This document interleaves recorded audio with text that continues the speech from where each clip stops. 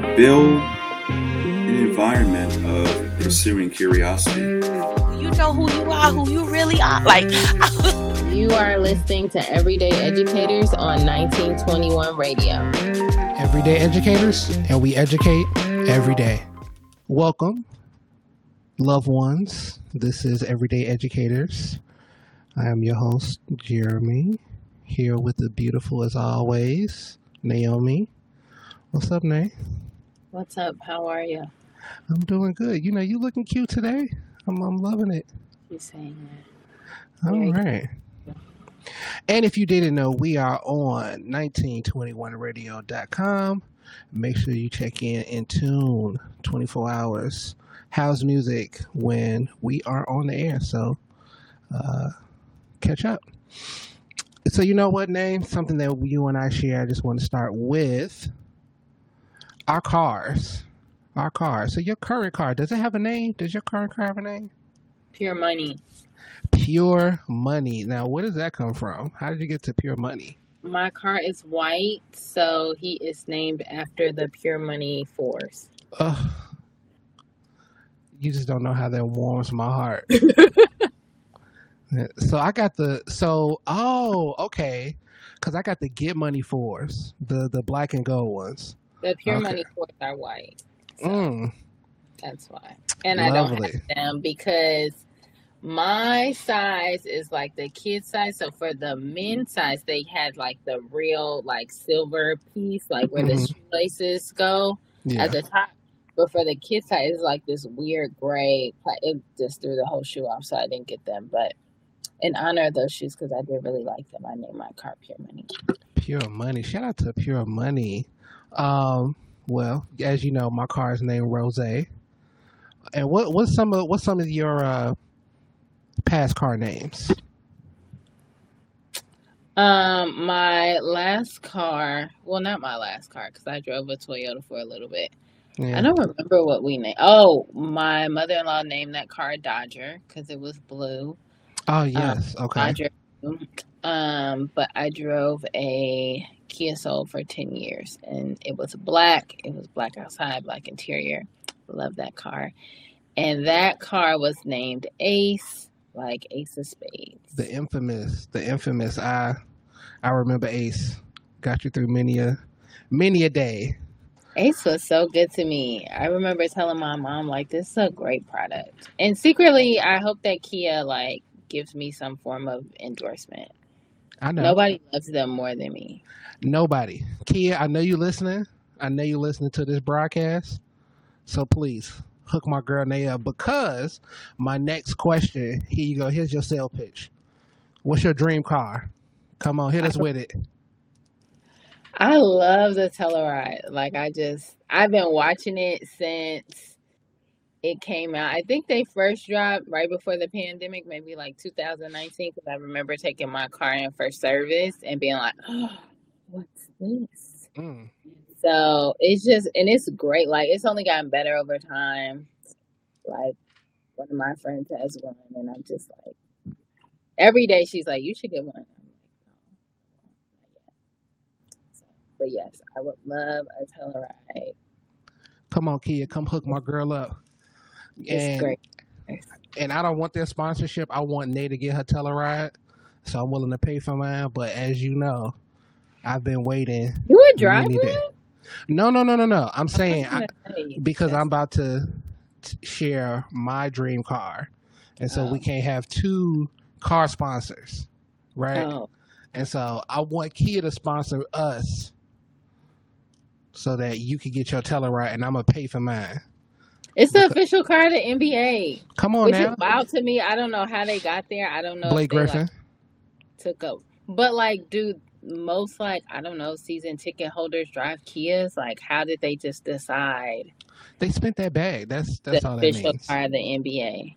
That just means they spent obviously, nobody in the NBA drives a Kia. Like, so. I don't know. I'm sure some G League player has a you know. Before I share, because this is the experience that I've been waiting for. So I remember Huh? to talk about Kias? Never. No. So I remember my grandfather. Mm. We went to the Lexus dealer, and he like customized his car, and like they bought us lunch because I'm sure he spent like an exorbitant amount of money on this like sedan. But We he can like, feed you. oh yeah, he was like, oh bro, your grandfather spent it everything, so we can buy you all a burger. It was me and my brother, and my brother was young, so I don't even know if he remembers this, but like he picked out the car, and then we left, and I was like, I didn't Wait, realize what was happening, right? I was like, oh, that was a long time to be in a dealership.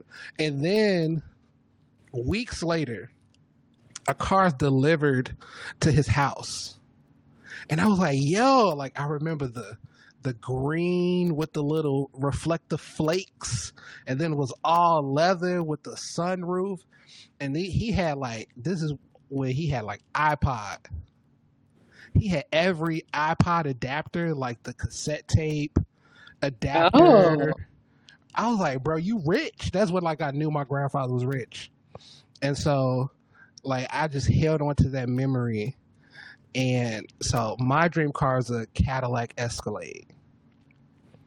And I don't just want to like, because like every 6 months I go on Cadillac.com and like customize another Escalade. did you see the 2025 one, Of the course I electric have. one? I've seen them all. Somebody just sent it to me. It's like it No, actually like all those screens is like a little bit intimidating for me. man, it feel like I'm in the Starship Enterprise. Yes, And so I want to walk into Cadillac and like customize a car.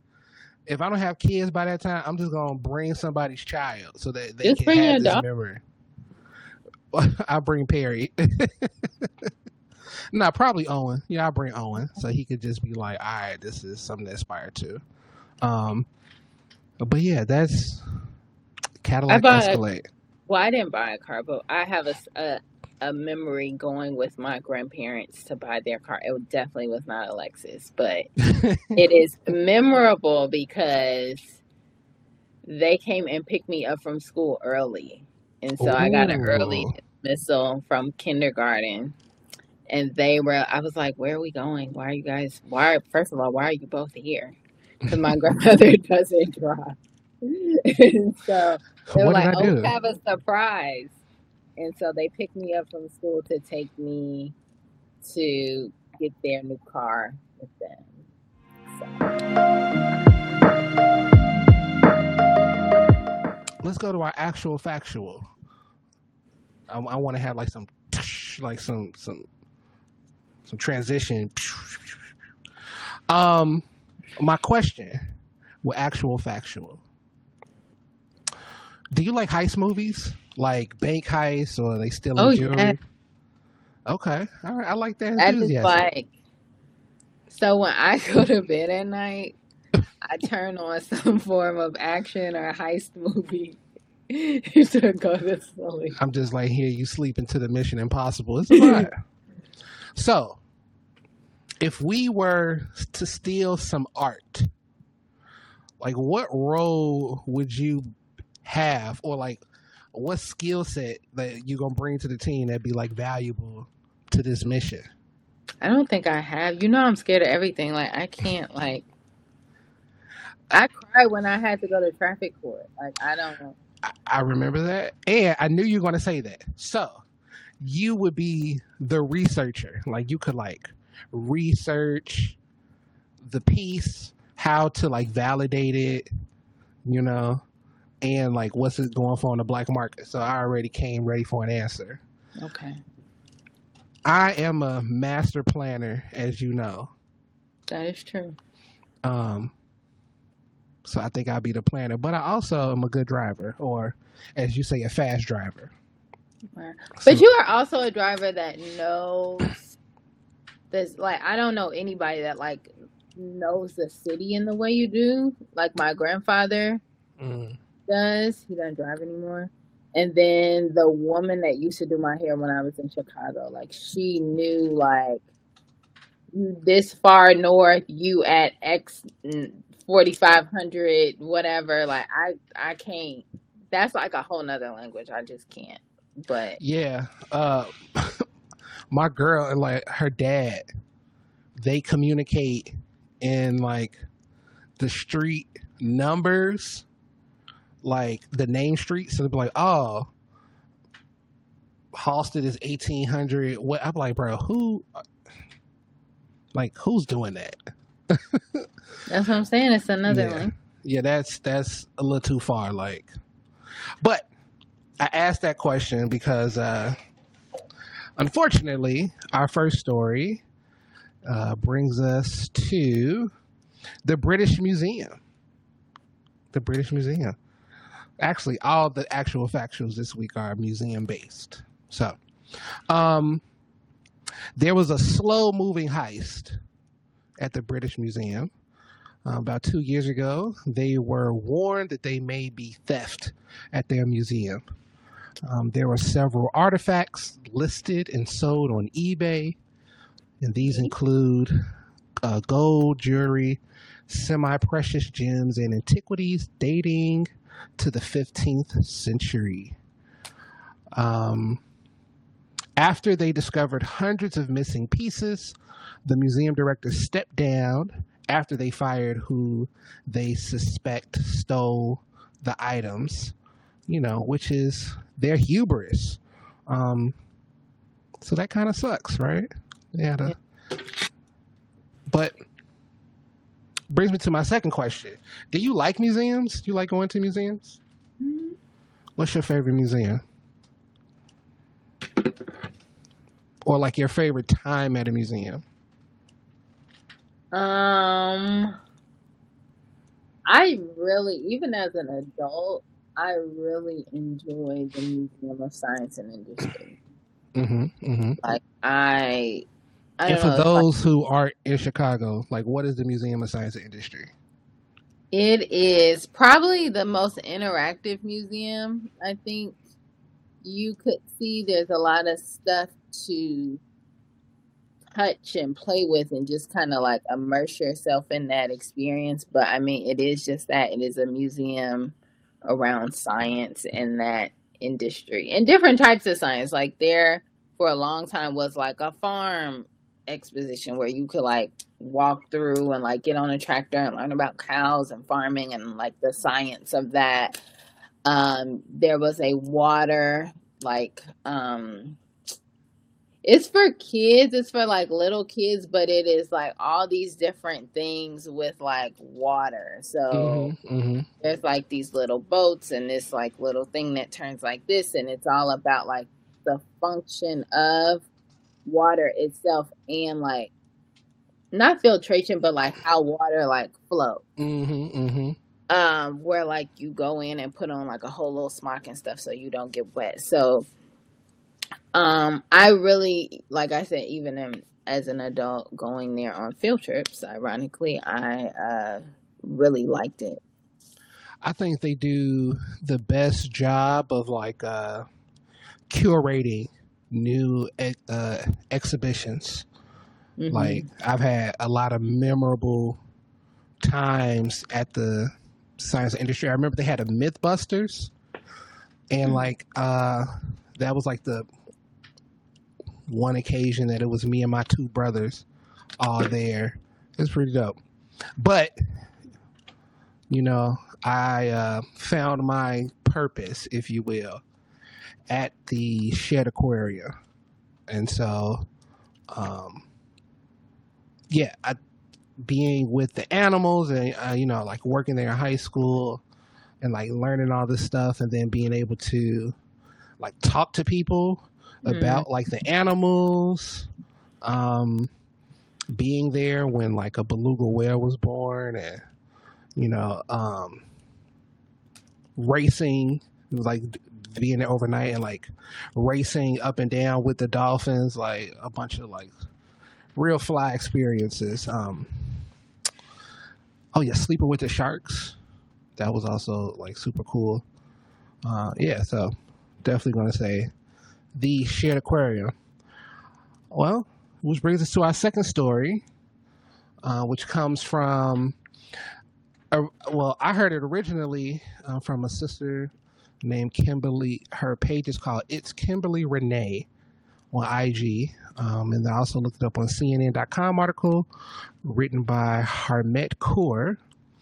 The Smithsonian has issued an apology for its collection of over 30,000 human body parts, many taken from your face, many taken from Black and Indigenous people.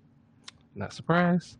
Most of these specimens were taken by anthropologist Alex Hardlicka, excuse me for butchering your name, who were investigating the flawed theory that white people were the superior race.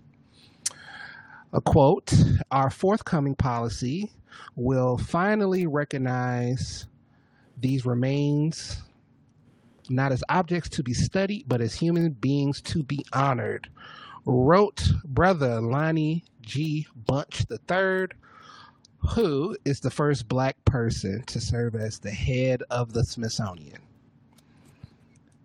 And this is what you got to deal with, brother. So, my question to you is, how do you feel about going to museums knowing that many of their artifacts and their exhibits are stolen? How do you deal with that, just in your heart? I don't know. I mean, one part of me is like, that is terrible and messed up, but I also think of like the ability to experience it. Like, this, my mother has been all over the world. She was like, you really want to see some art, some African art? Go to Europe. Like, that is where it all is. And so, like, if you want to see it, then, like, you can see it there. Mm-hmm. Like, recently I just watched a video on Instagram. It wasn't the Wall Street Journal. It was somewhere else. I'll have to find it. But ultimately what they were talking about was this art piece that was passed down of some like children, and in it was a Black boy who at the time was a slave. And so this one family member had it and passed it down. It lived in somebody's garage forever, and then they donated it. And then it sat in a basement. So like nobody looked into it or did anything with it. And then ultimately it got in the hands of this guy who was essentially like a professional art collector. And so in the piece, you can see like the shadow of the boy. So what happened was that this boy was like painted out of it over time. And so the piece that was passed down. So they was Diddy cropping people back in the day? Yeah, so the original painting had these 3 white kids and then this like teenage Black boy. And then over time, someone had painted him out. And so this family that lived, that had it like in the 70s, they were descendants of this family that owned this boy. And so it was essentially like a family heirloom, and they didn't do anything with it. And like I said, left it in the garage. And so it lives in this museum in the basement. Nobody touches it or does anything with it. This other guy gets a hand on it and like is able to see like the shadowy figure. So he's like, what's this? So then he has it restored. So then you are now able to see that there is this Black boy that was on the painting the whole time. Wow. And so I bring that up because it is an example of a portrait or a painting that is historic. It's interesting watching these things because you learn like all these cool jobs. Like it's this lady's like, she's a genealogist. And so like her whole job is like researching all. So she found the boy. And he, at the time when they painted him, he was 15. And what she gathered from what she had found in her research was that he was the boy that was responsible for the owner's children. And so that is why he was in it. And nobody really has a reason as to why he was painted out of it. But this is historical. This has something to do with Black history, and it essentially like lived in a basement. And then the guy that was over the museum that had it in the basement was like, we made a mistake. So that is a very long story, but an example of like some like this stuff would live in basements, Yeah. if otherwise not displayed.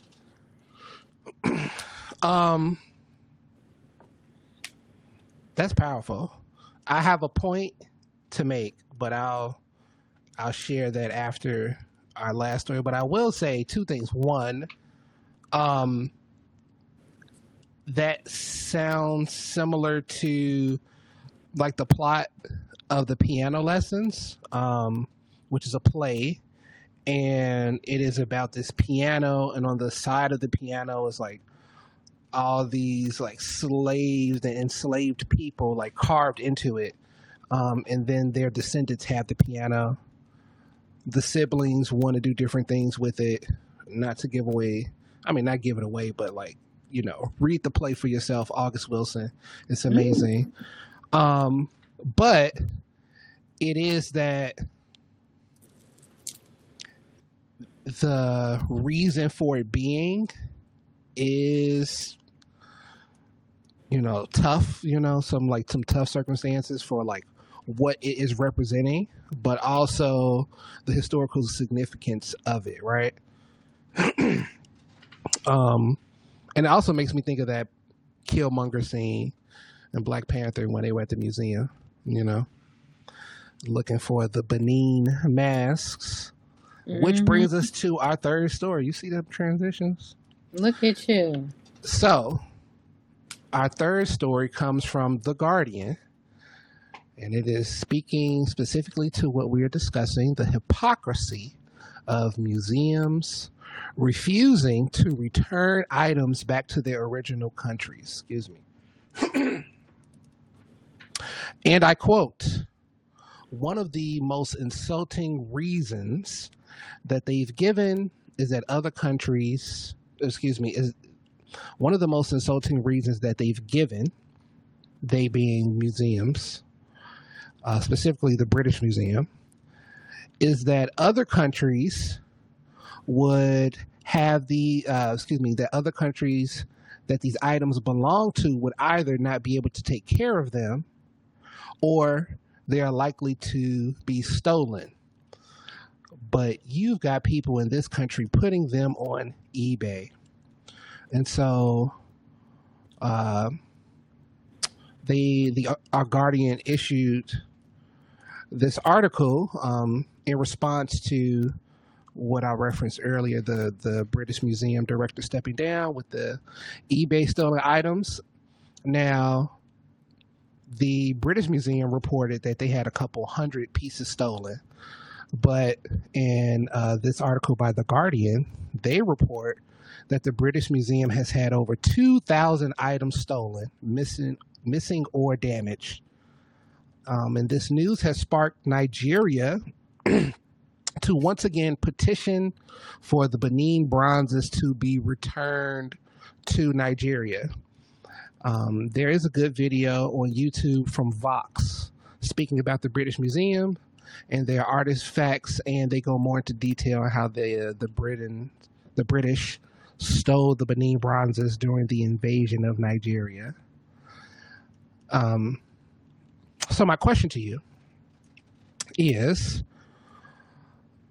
understanding all that we kind of discussed about museums, it's like, how can educators commute all of this to their students, or should they even, bring that up? How can educators communicate this to their students? Yeah, like you say about your mom, if you want to see good Black art, go to Europe, right? But, and I don't know how much detail she went in with you as far as like, well, why is all the Black art in Europe, With me, she was like, it's stolen. But if you want to see it, that's where it's at. So go there. Yeah. like it was like a very point blank conversation. So Well, okay, I hear that. I do think it's tough, right? From if we think of like the museum, like the Field Museum, as it be a better one, right? The Field Museum, where they have like all this, these native indigenous artifacts. hmm How do they come about? All of this stuff, right? The ancient Egypt exhibits, like all these things that weren't given to them. Probably the only thing that they got, I would say legally or ethically, would be Sue. Remember the T-Rex that they yeah. had? So is she still there? Sue is no longer there. I think, yeah. Dang. Where they put her? Somewhere else. They're there for a Sue was season. there for a long time though. Yeah. Sue was there for a minute. Yeah, but she had to go on the greener pastures, and but even then, right? Like, where did they dig her up at? Where's that land? I think that, and not every teacher or program administrator has all that information. But I do think that it does provide a challenge when you also want to be ethical and have ethical practices in your education institution, right? Are you saying like you don't like an educator would not take their children to see these things because of how they were acquired? Yeah. That's what I'm saying. Like, I don't know if I want to go to the British Museum to see the Benin bronzes. As much as I even like learning about it made me want to see them more, but knowing that Nigeria has been like fighting with them for decades to get them back, That is tough. Because I think about like when I was in 5th grade, we went to see an Egyptian exhibit, and it was somewhere in Hyde Park. Mhm. So, obviously that's where Museum of Science and Industry is. So it wasn't the Field Museum. But I just remember having like such an interest of like, and I still do, like, I still want to go to Egypt at some point in my life, like, just like this curiosity that was just sparked in me because I had the opportunity to see that exhibit. And so you're right, it is tough. Like, I would hate to take that away from a kid, but at the same time, I do understand like standing for something is like, nah, this is stolen, so we're not gonna go see it. There we go. Yeah. I mean, it's tough. Like, even on the opposite end, not opposite end, but like I mentioned, I love being at the aquarium, right? And I remember my 8th grade spring break, I was supposed to go to SeaWorld, but I broke my arm, and so I didn't go. But like, looking back, knowing that the orcas there and like the living conditions, and like killer whales shouldn't be in a little 20-foot tank. You know what I'm saying? So it's just like, and we see how smart they are now. So, it's tough. It's tough because my life would be very different had I not had that time working at the shed. Mm-hmm. But in an unrelated conversation, we talked about how like things don't have to look the way they look now, right? And so I think to kind of land this plane, things can be repatriated, artifacts could be returned back to their original organizations and countries, and that would give a reason for folks to go there. I think more people go to Nigeria if they really wanted to go to Africa to see African art. That's the justification for that. Okay. So, this week, I wanted to have a discussion about learning environments. It's the beginning of the school year, right? And a lot of folks listening are working with young people, and they want to encourage them to, have better habits, right?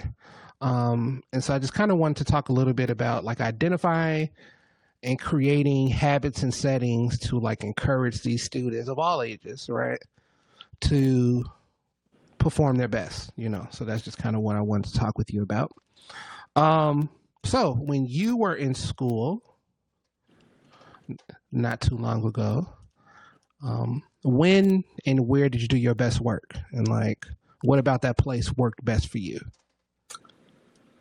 I really learned how I learned towards the end of my high school experience, and so I took that into college with me. And so when I was in college, shout out Chicago State University, they had this brand new library that they had just built, which was the new academic library. Yes, a total upgrade from the previous library. And can we pause? Have you spent time in the old library? Yeah, that's where the AFAM department was. Oh, okay. Yeah. No, I remember, maybe I'm thinking about Douglas. Excuse me. I'm thinking about the other building that they used to have like the pre-K school in and all that kind of stuff. Years and years ago when I was taking swimming lessons there. I was like, yo, that was rough. But continue.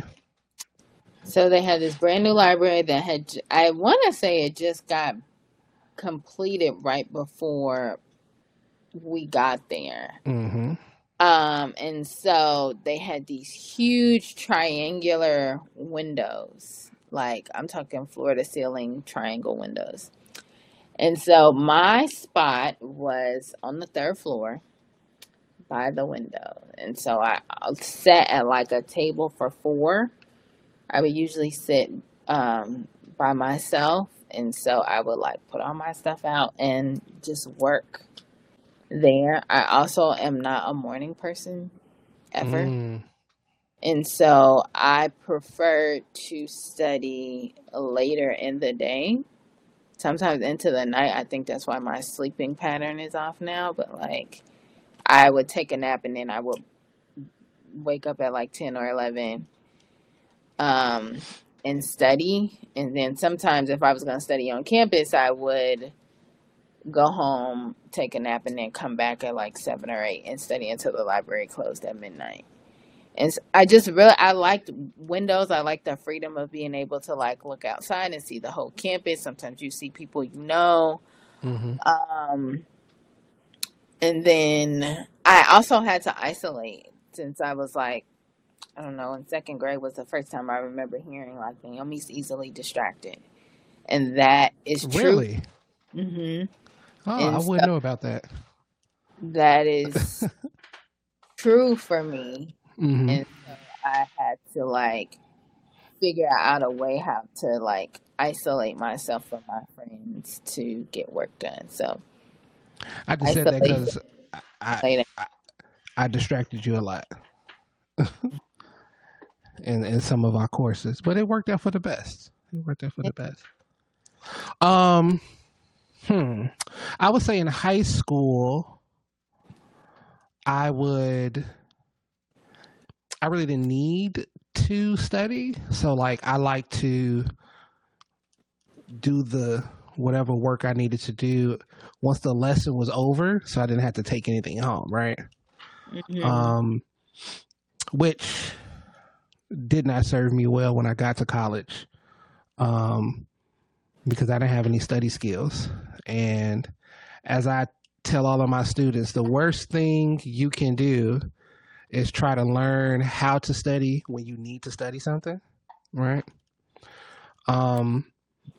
But when I did, when I got to college, I realized I am much more of a morning person. Like early morning is when like my mind is fresh and I could just like run through things. Which brings me to my second question. What were your study habits? And better way of saying that, like, what like is your learning style? Um, I'm a reader, so like for me, I need to be able to like read it. Um, it is not, some people are like auditory learners where they just need to hear it and write. Like that does not work for me. And so I also need to be able to like physically touch it. I know that sounds weird, but when I'm trying to like really read something, I print it. I do this at work. I do it like, and I mean, you know me, like I have to like annotate. So I got my highlighter, I got my pen, I'm writing my thoughts. Like I am, I think we talked about Miss Bradley a couple of weeks ago, and like that is who taught me to do that. And so once I went through a period where I felt like I didn't need that because I knew a lot of people like you who didn't, and so once I was like, I think like my junior year kind of clicked when I was in high school, and so once I got that, like I was good, and so I have to be able to read it. Um, and for me, like it's I also tap into what I am good. I mean, that's the beauty of college and grad school. You kind of get to do focus on the subjects that you like. And so for me, I would just like read whatever I had to read. So, and then in college, they have like the study guide. And so they give it to you. Sometimes the questions are the same or they're not. And so I would just do that. I would read everything. I would sit down with my notebook and answer each question. I would have an idea of like where my thoughts were. And then even if they didn't give me a study guide, I would read what was necessary to read and of course annotate, and then like that prepared my mind to take the test. I know a lot of people don't like short answer or like papers, but for me, I really value the beauty of being able to express how I'm thinking and what I'm thinking and how I got there. And so I was like I'm just not a math and science type of person. Um, and obviously I have not and got I never got to the level of math and science where you can like do all that cool stuff. But yeah, I just read even when I was job hunting. Like I Googled first round interview questions, and I would answer all of those. I would like hand write them out. That's another thing for me. Hand to brain connection is very real and very strong. I do not retain information if I have to like sit there and type it. When I was in grad school, I had a professor that moved his class from a regular lecture hall to a computer lab because he wanted people to type their notes. I did not learn anything until I was just like, I can't do this. So I like stopped using the computer, and then I just wrote all my notes down, and then I learned some stuff. You said a lot. You said a lot. So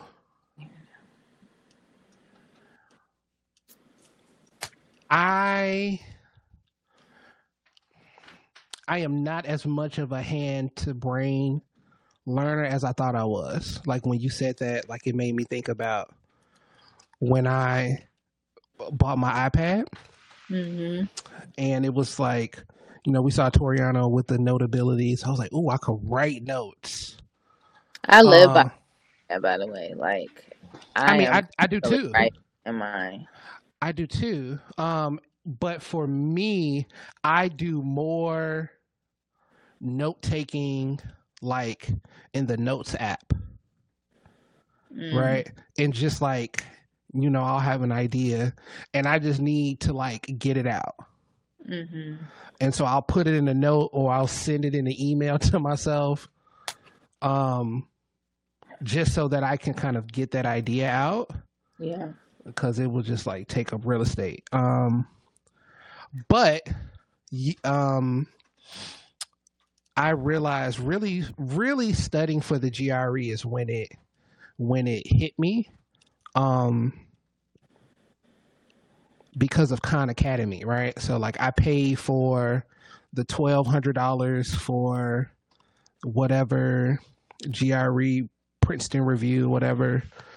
And I didn't learn anything. Like this thick giant book, and it just had like copious notes, and which is a good reference. But going on Khan Academy and like seeing them, illustrate out just like writing the math problems, I'm like, and then like YouTube University.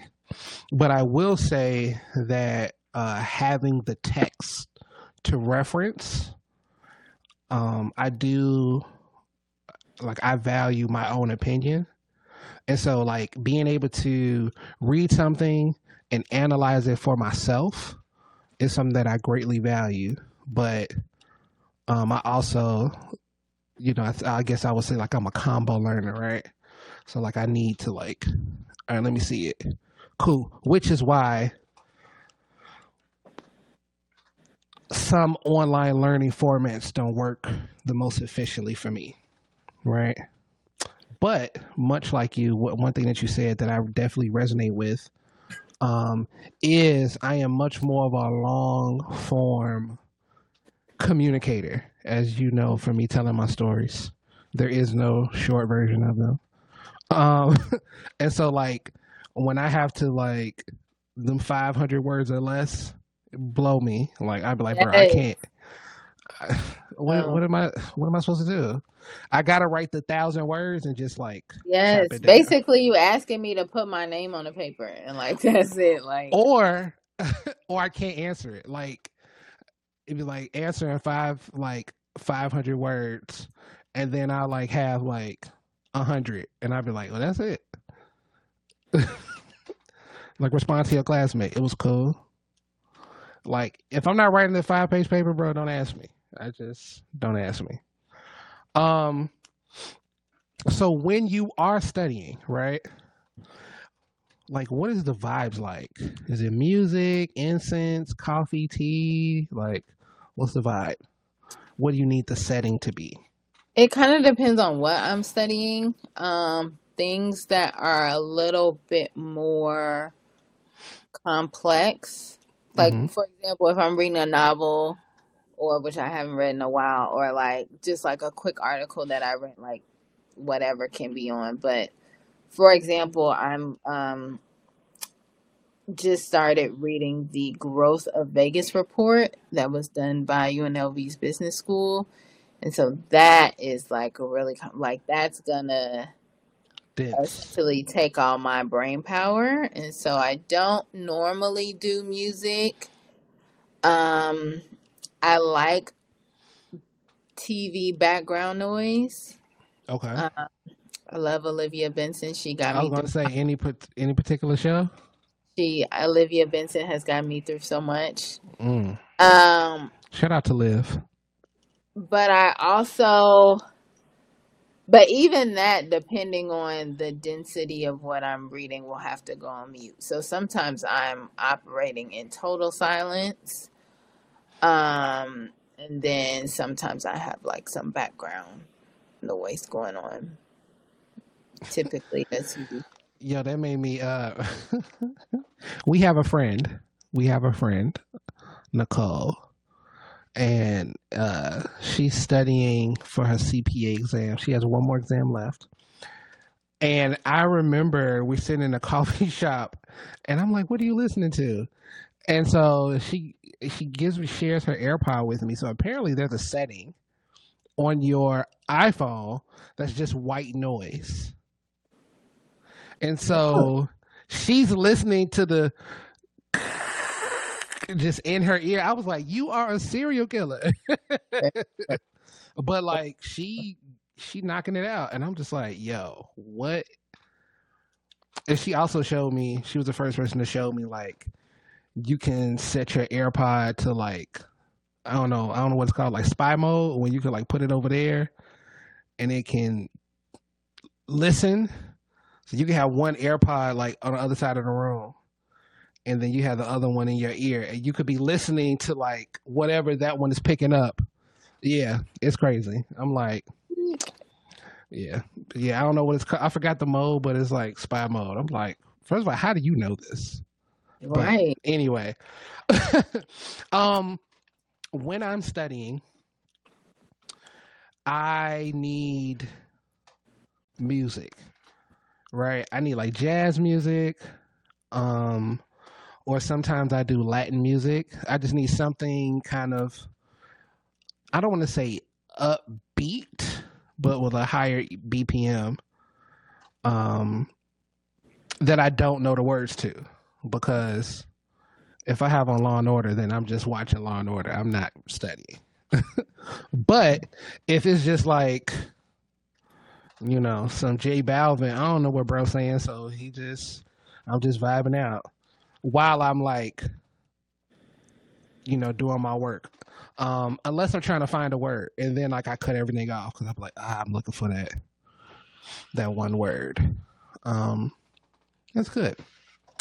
So my not last question, but landing this plane on like your learning environment. My question to you is a two-parter. Are you a procrastinator? And since the answer is yes, if you were talking to your younger self, what would you tell young Nay about waiting to the last minute? Don't do it. But why? I Why think shouldn't you so. procrastinate? When I was in college, I took a speech class, and because I procrastinated, I had two different versions of my project, and I got them mixed up. And the one that I didn't want to use, I used in my presentation. And so Ooh. because of that, it was like blank. Like and the one that I had completed, I didn't know where it was because I wasn't very organized. And so that was like really an eye opener to like, oh, you probably shouldn't be doing this. But what I will also say around that is like things for me at least can feel like very big and overwhelming. Mm-hmm. And so once I learned how, and I'm not great at this, but once I kind of tapped into kind of like chunking things out and preparation, like part of like the more you can procrastinate, the more anxious you get because you procrastinated. So it's like if I could do like this one thing and get this one thing done and then like move on to the next thing and get that thing done, like I have felt better because in the end I feel prepared. Yeah. So instead of like waiting till the last minute, I feel much more confident in what I have going on because I know I have prepared for this project or this presentation or whatever it is. So, I will also say I'm a procrastinator. And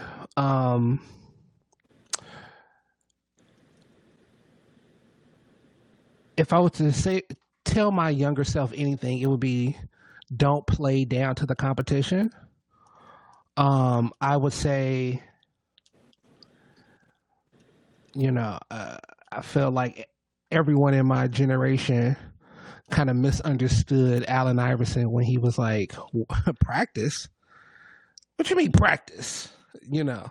Where like we all took that, we didn't like really take the Kobe approach. Like we gonna practice harder so that in the game it feel like practice. And so yeah, like you only need it when you need it, right? So it's like, as you know, most of the time I didn't need to study. Yeah. But it was like when I needed to study, it was rough on your boy, so it's like you want to build in those habits to be successful, knowing that majority of the time you're not going to need it. Majority of the time you're not going to need to study for this test, but that doesn't mean you don't study anything, right? Just so that you can keep your sword sharp. Um, so yeah. So is there any other tips or advice that you can share, with the people listening, about them and their young people creating a better learning environment? And if you don't, that's cool. I would say let them guide you or tap into like what feels right for them. Mm-hmm. And so, obviously, I speak in examples, but I was watching the first episode of The Chi, or maybe it's the second episode, of this season of The Chi, and Emmett's girlfriend is interviewing for a teaching position. And so this kid essentially is like, I don't want to read in front of the class. So the current teacher is like, no, you got to read, and if you don't want to read, go in timeout. And so ultimately, long story short, she finds out that he doesn't like reading in front of people. He actually can read and comprehend very, very well, but that's just not his vibe. And so I think like when we were growing up in generations previous, it's like, you just gonna do it. And like what we now know is that like, all you got to do is be able to prove that you know it or you can do it. Like, you don't have to read in front of the class or like whatever the case is. Like or maybe you like reading in front of the class and you don't want to read on your own. Like whatever that is, like kind of tapping into that for young people, because I think that will give the comfort and the motivation to keep going. Okay. So similar to that, I would say to find your tribe. When I look back, like especially in high school, I would like go off and do like my nerd stuff, right? Thinking that like I wouldn't be cool if everyone knew that I was reading, this, like I was into poetry and all the other kind of stuff. I really got heavy into Shakespeare and things. And like I didn't share that, and I didn't give my friends an opportunity to kind of elevate like our friend group. And then as I got older, I realized like they were doing the same thing. They were going off and like learning. You know what I mean? And then like looking back, like the people who weren't doing that aren't the people who like you want to hang out with anyway. And so yeah, I would just say, find your tribe, whatever that means, for you, and y'all could like learn and study and do stuff together.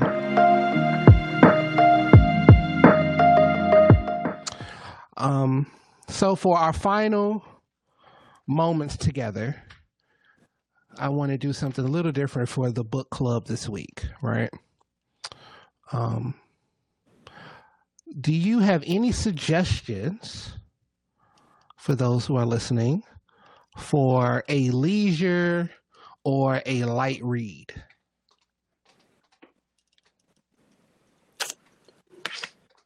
I read a book called, let me see if I can find it. Go ahead. Yeah. So I love James Baldwin. He is right up under Richard Wright for me.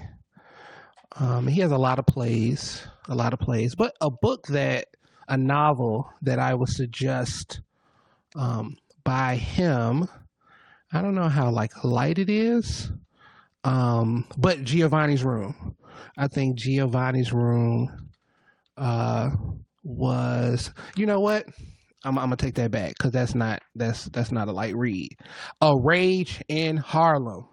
A Rage in Harlem is an amazing book. It's very fast paced, right? And if you get the audio version, they recorded, so like Robin Givens and I think it was Forrest Whitaker like acted in the film production, and they have some of those same actors do like the voice acting for A Rage in Harlem. So A Ridge of Harlem, it's a great book. Almost like a heist, kind of, right? Yeah. So that would be my suggestion. But Giovanni's Room is also great too, if you're looking for that. So what you got, Nay?